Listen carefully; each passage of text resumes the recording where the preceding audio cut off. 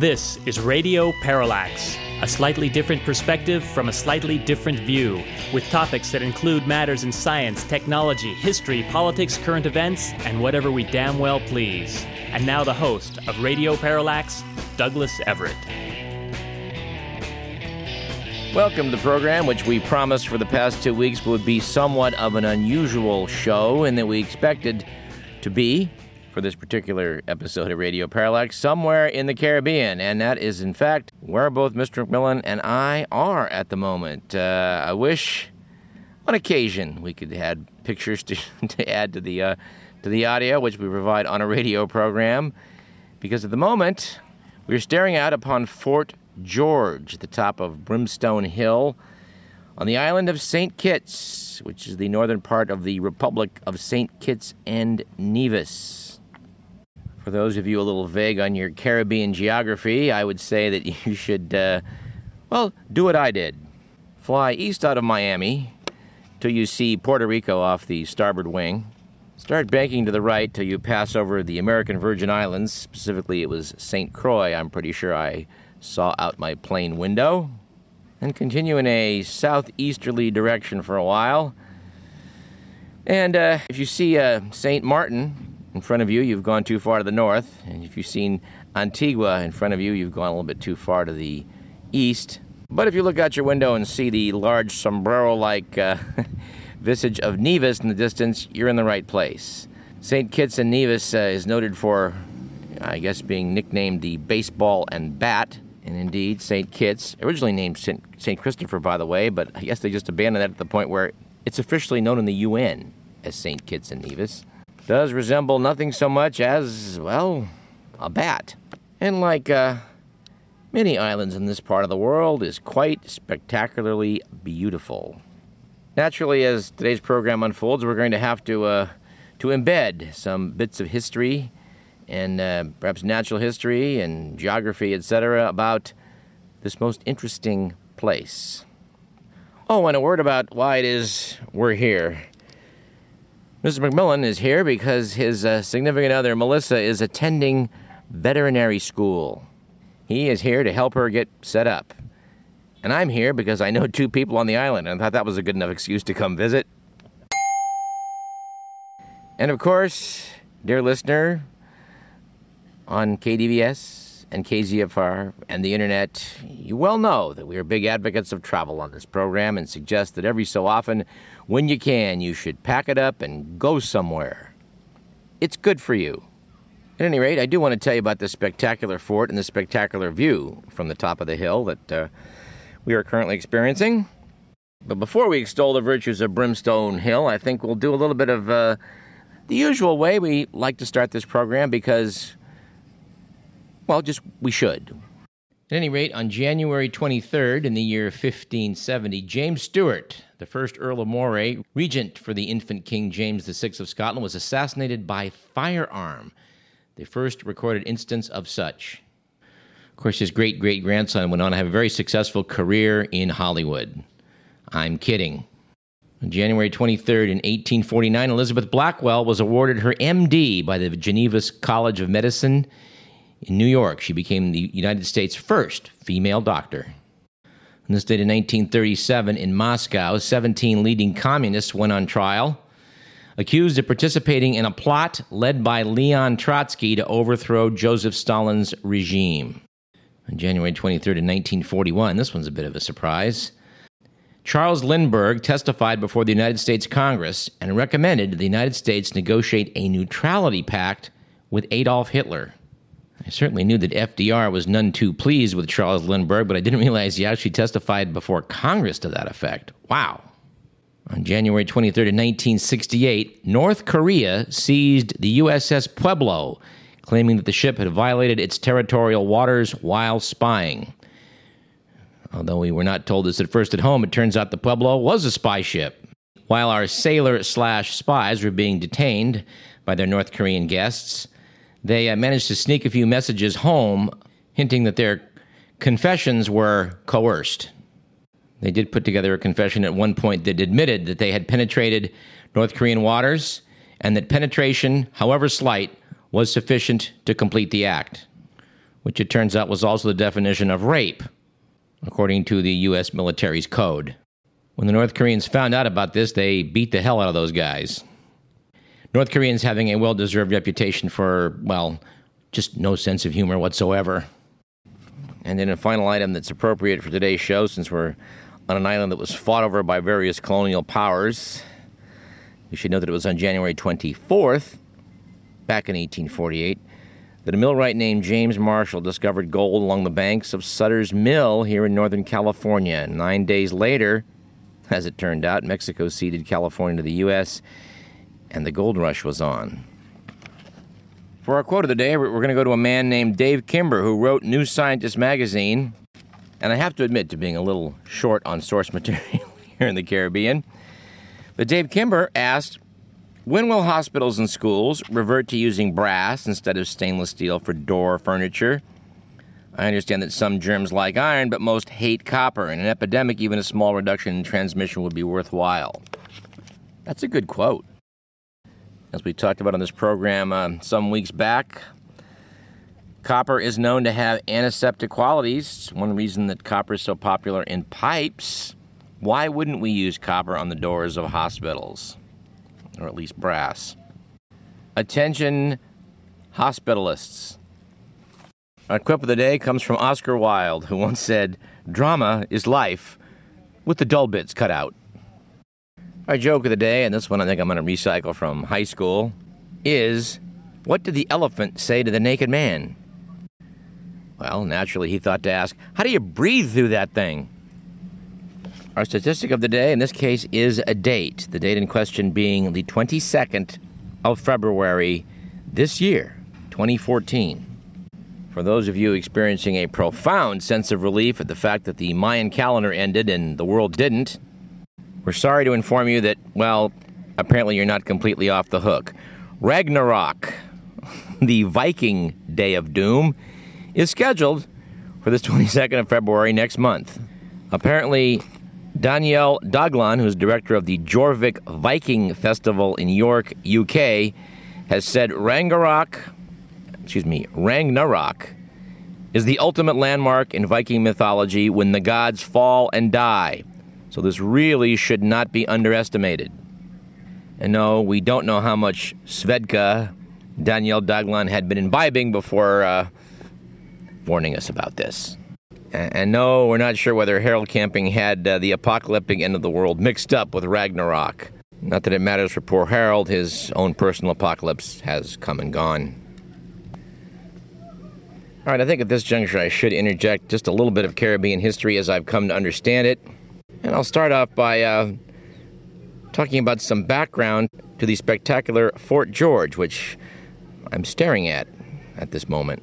Let me start by talking about St. Eustatius, which is the island visible from the top of the fort off to the north. Another volcanic cone of great grace and beauty. This small island apparently was doing very well for itself as the French and British were fighting over these various islands here in the Caribbean. When the Dutch took over and set it up as a free port. There's evidently quite a bit of money in being a free port since you didn't have to pay various duties and levies to the home country, which made a lot of people rich. And well, at this point, let me just quote from the Lonely Planet's Guide to Caribbean Islands. Stadia, which is the nickname for St. Eustatius, was the only link between Europe and the New World for much of the 17th century. Since the British and French were fighting and sinking each other's ships, of course, someone that was a neutral port was thriving. The Dutch made Stadia a duty-free island. Subsequently, thousands of ships used Oranjestad, the capital, as their main stopping point between Europe and the colonies in America, bringing arms and gunpowder to the rebellious colonists, among other things. At its heyday, Stadia was home to no less than 20,000 full-time residents, both European colonists and African slaves. It was on November 16, 1776, when Stadia's most infamous moment happened. An American ship sailing into the harbor fired a 13-gun salute indicating American independence. Stadia responded with an 11-gun salute, cementing itself as the first foreign nation to recognize the new United States of America. Britain, notes the book, was none too pleased. A British Navy admiral launched an attack on Stadia in 1781, destroying many warehouses and starting a downhill spiral that produced massive emigration and the demise of Stadia's former glory. This would lead to an attack a few years later on the fort upon which we are, resting our limbs. Let's backtrack a bit and talk about this island. The island of St. Kitts, as it's known today, was called Liamwiga, Fertile Island, by its Emerald inhabitants. When Columbus sighted this island on his second voyage to the New World, which was in 1493, he named it St. Christopher after his patron saint. Somewhere along the way, it got later shortened to St. Kitts. And for those keeping track, Columbus used the Spanish word for snow, nieves, to name Nevis, presumably because the clouds shrouding its mountain reminded him of a snow-capped peak. St. Kitts and Nevis are the oldest British colonies in the Caribbean. Sir Thomas Warner founded a colony way back in 1623, not long after Plymouth Rock, only to be joined soon after by the French. Apparently the French and British were getting along for a few years when the local Caribs decided that this is trouble. We need to get these people off our island or they're going to exterminate us. Reportedly, warriors arrived from several nearby islands, but unfortunately for them, before they could plan their attack on the new white invaders, the Governor General, Warner, I guess it was tipped off by his island mistress that trouble was brewing, at which point the French and British joined forces to launch a surprise attack, which apparently was very successful. In an area just south of this fort called Bloody Point, there was a vast massacre. According to legend, there were so many people killed that blood was seen to flow for days. Now, we're going to have to find a proper source to tell some of the sordid tales of fighting that went on here in the Caribbean. This was a very, very important place to European nations, if for no other reason than the fantastic amount of money which could be made from sugar. A lot of money was also being made by robbery, since the Spanish, as they were busy pilfering the great civilizations of the New World, were melting down gold and silver to send back to Spain, and that was a very tempting target for pirates of all nations. But the story of sugar is one we probably should devote an entire program to sometime this year. I guess it was the oil of the 17th and perhaps 18th centuries. I had to laugh in reading some of the materials up in the fort that noted that, for example, as the British and French were fighting each other in the 1700s, at one point the island of Guadeloupe was so valuable that after the British held it for a while, they gave it back to France in exchange for French Canada. Something I imagine they're still a bit miffed about up in Quebec. But make no mistake about it, this island, St. Kitts, at one point was an extremely valuable jewel in the crown, you might say, for the British. And for a while for the French when they took it and gave it back. And anyway, it was in 1782 that this fort was apparently besieged by 8,000 French soldiers. It's really something to contemplate, considering that the current population of this island is only something like 40,000 people. So back in 1782, they had 8,000 French soldiers making war. There's a tremendous amount of money in sugar at that time, as mentioned. And how powerful a force that mighty sugar trade was to the world economy is something I think that people just forget. On a Radio Parallax's trips to Hawaii some years back, we made mention of how important sugarcane was to those islands. And it surely is a worthy topic for a future lengthy discussion. Unfortunately, at the moment, I don't have adequate materials to do that justice. But Mr. McMillan, make a note of that. Let's look at that sometime maybe next month. Noted, man. Now, one of the curious attractions on this island of St. Kitts is that a narrow-gauge railroad runs completely around the perimeter of the island. It was built to facilitate the moving of sugarcane, and I guess it still moves some sugarcane, although with the collapse of the price of world sugar, there's not much of that going on. But, hey, it makes a great tourist attraction. One this correspondent does hope to enjoy before he leaves.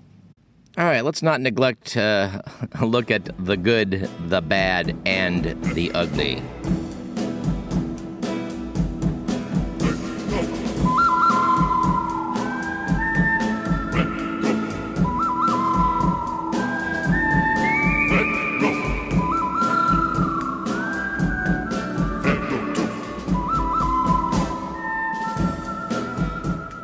was a good week last week for fans of John Lennon when it was revealed that John Lennon, although he does not live on Earth, will live on Mercury.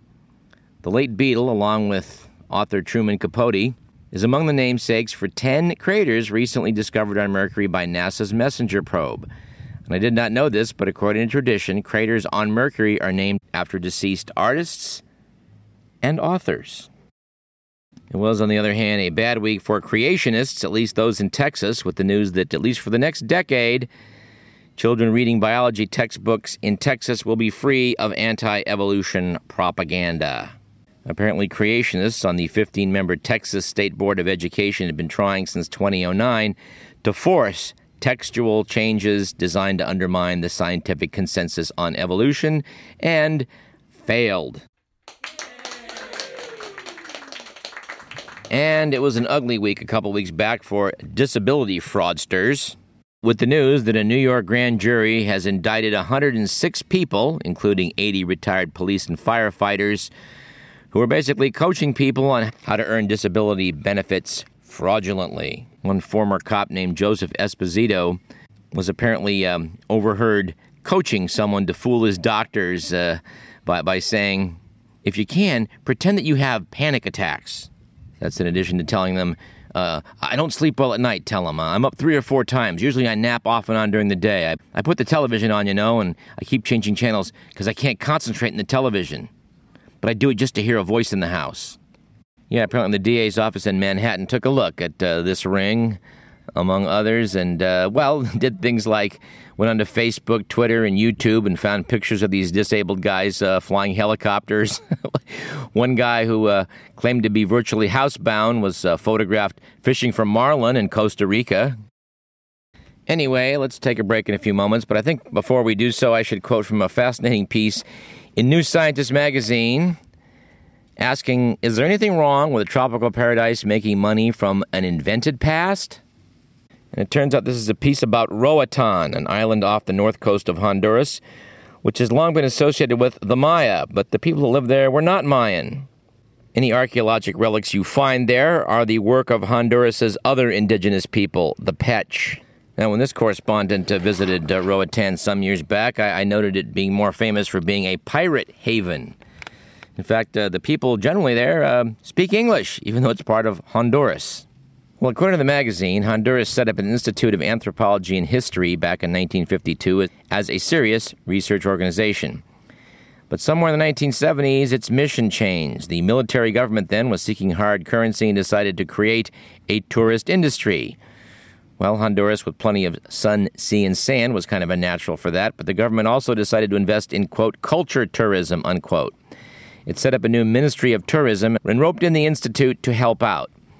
Their main task was to construct a historic national identity that would serve tourism's need, and that meant only one thing, cashing in on the Maya. It began aggressively promoting the country's Maya past, most notably Copan, which is, I have to say, a spectacular ruined city in the far west of the country, right on the Guatemalan border, and this is legitimately Mayan. But noted New Scientist, although it's a spectacular site, it was hardly representative of Honduras's past. Copan was an outpost. Most of modern Honduras was never Mayan territory. But out on Roatan, where the whole economy of the island is built on a $50 million tourism industry, it turns out that every year cruise ships disgorge about 800,000 visitors to enjoy its scuba diving, sun, and sand.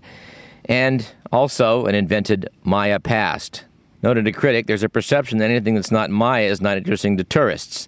The belief is they'll pay for Maya, but not for Pech. And therefore, it is in Roatan's interest to emphasize its, quote, Mayan heritage, unquote. The most ostentatious example of this is Maya Key, a private island a few minutes by boat from Roatan, where its principal attraction is a full-scale replica of parts of Copan. So this raises the question that was asked at the beginning of the article. Is there something wrong with a tropical paradise making money from an invented past? Well, maybe. It does seem that the supposed Mayan influence on Roatan is here to stay because, well, when all those cruise ships pull in and disgorge their passengers, what do they want to go see? Well, a lot of them want to go out and see Maya Key. Noted new scientist, another piece of faux history has infiltrated the tourism industry. One of the island's resorts has a reproduction of the Black Pearl, which is the ship from Pirates of the Caribbean, complete with an actor impersonating Captain Jack Sparrow. Said a critic, Roatan has a rich and fascinating history of pirates and buccaneers, but that's not what sells, apparently. What sells is the made-up version. You hate to see it. Of course, in the made-up version of Radio Parallax, we are reporting to you from the lost city of Atlantis right now. And while Mr. Millen and I wait for our UFO to take us to the mainland, we will take a short break. You're listening to Radio Parallax. I'm Douglas Everett. 16 men on a dead man's chest. Yo ho ho, and a bottle of rum. We take what we need and the devil with the rest. Yo ho ho, and a bottle of rum. We're mean and we're ugly and we're not too nice. Yo ho ho, and a bottle of rum. We burn and we pillage and we don't think twice. Yo ho ho, and a bottle of rum.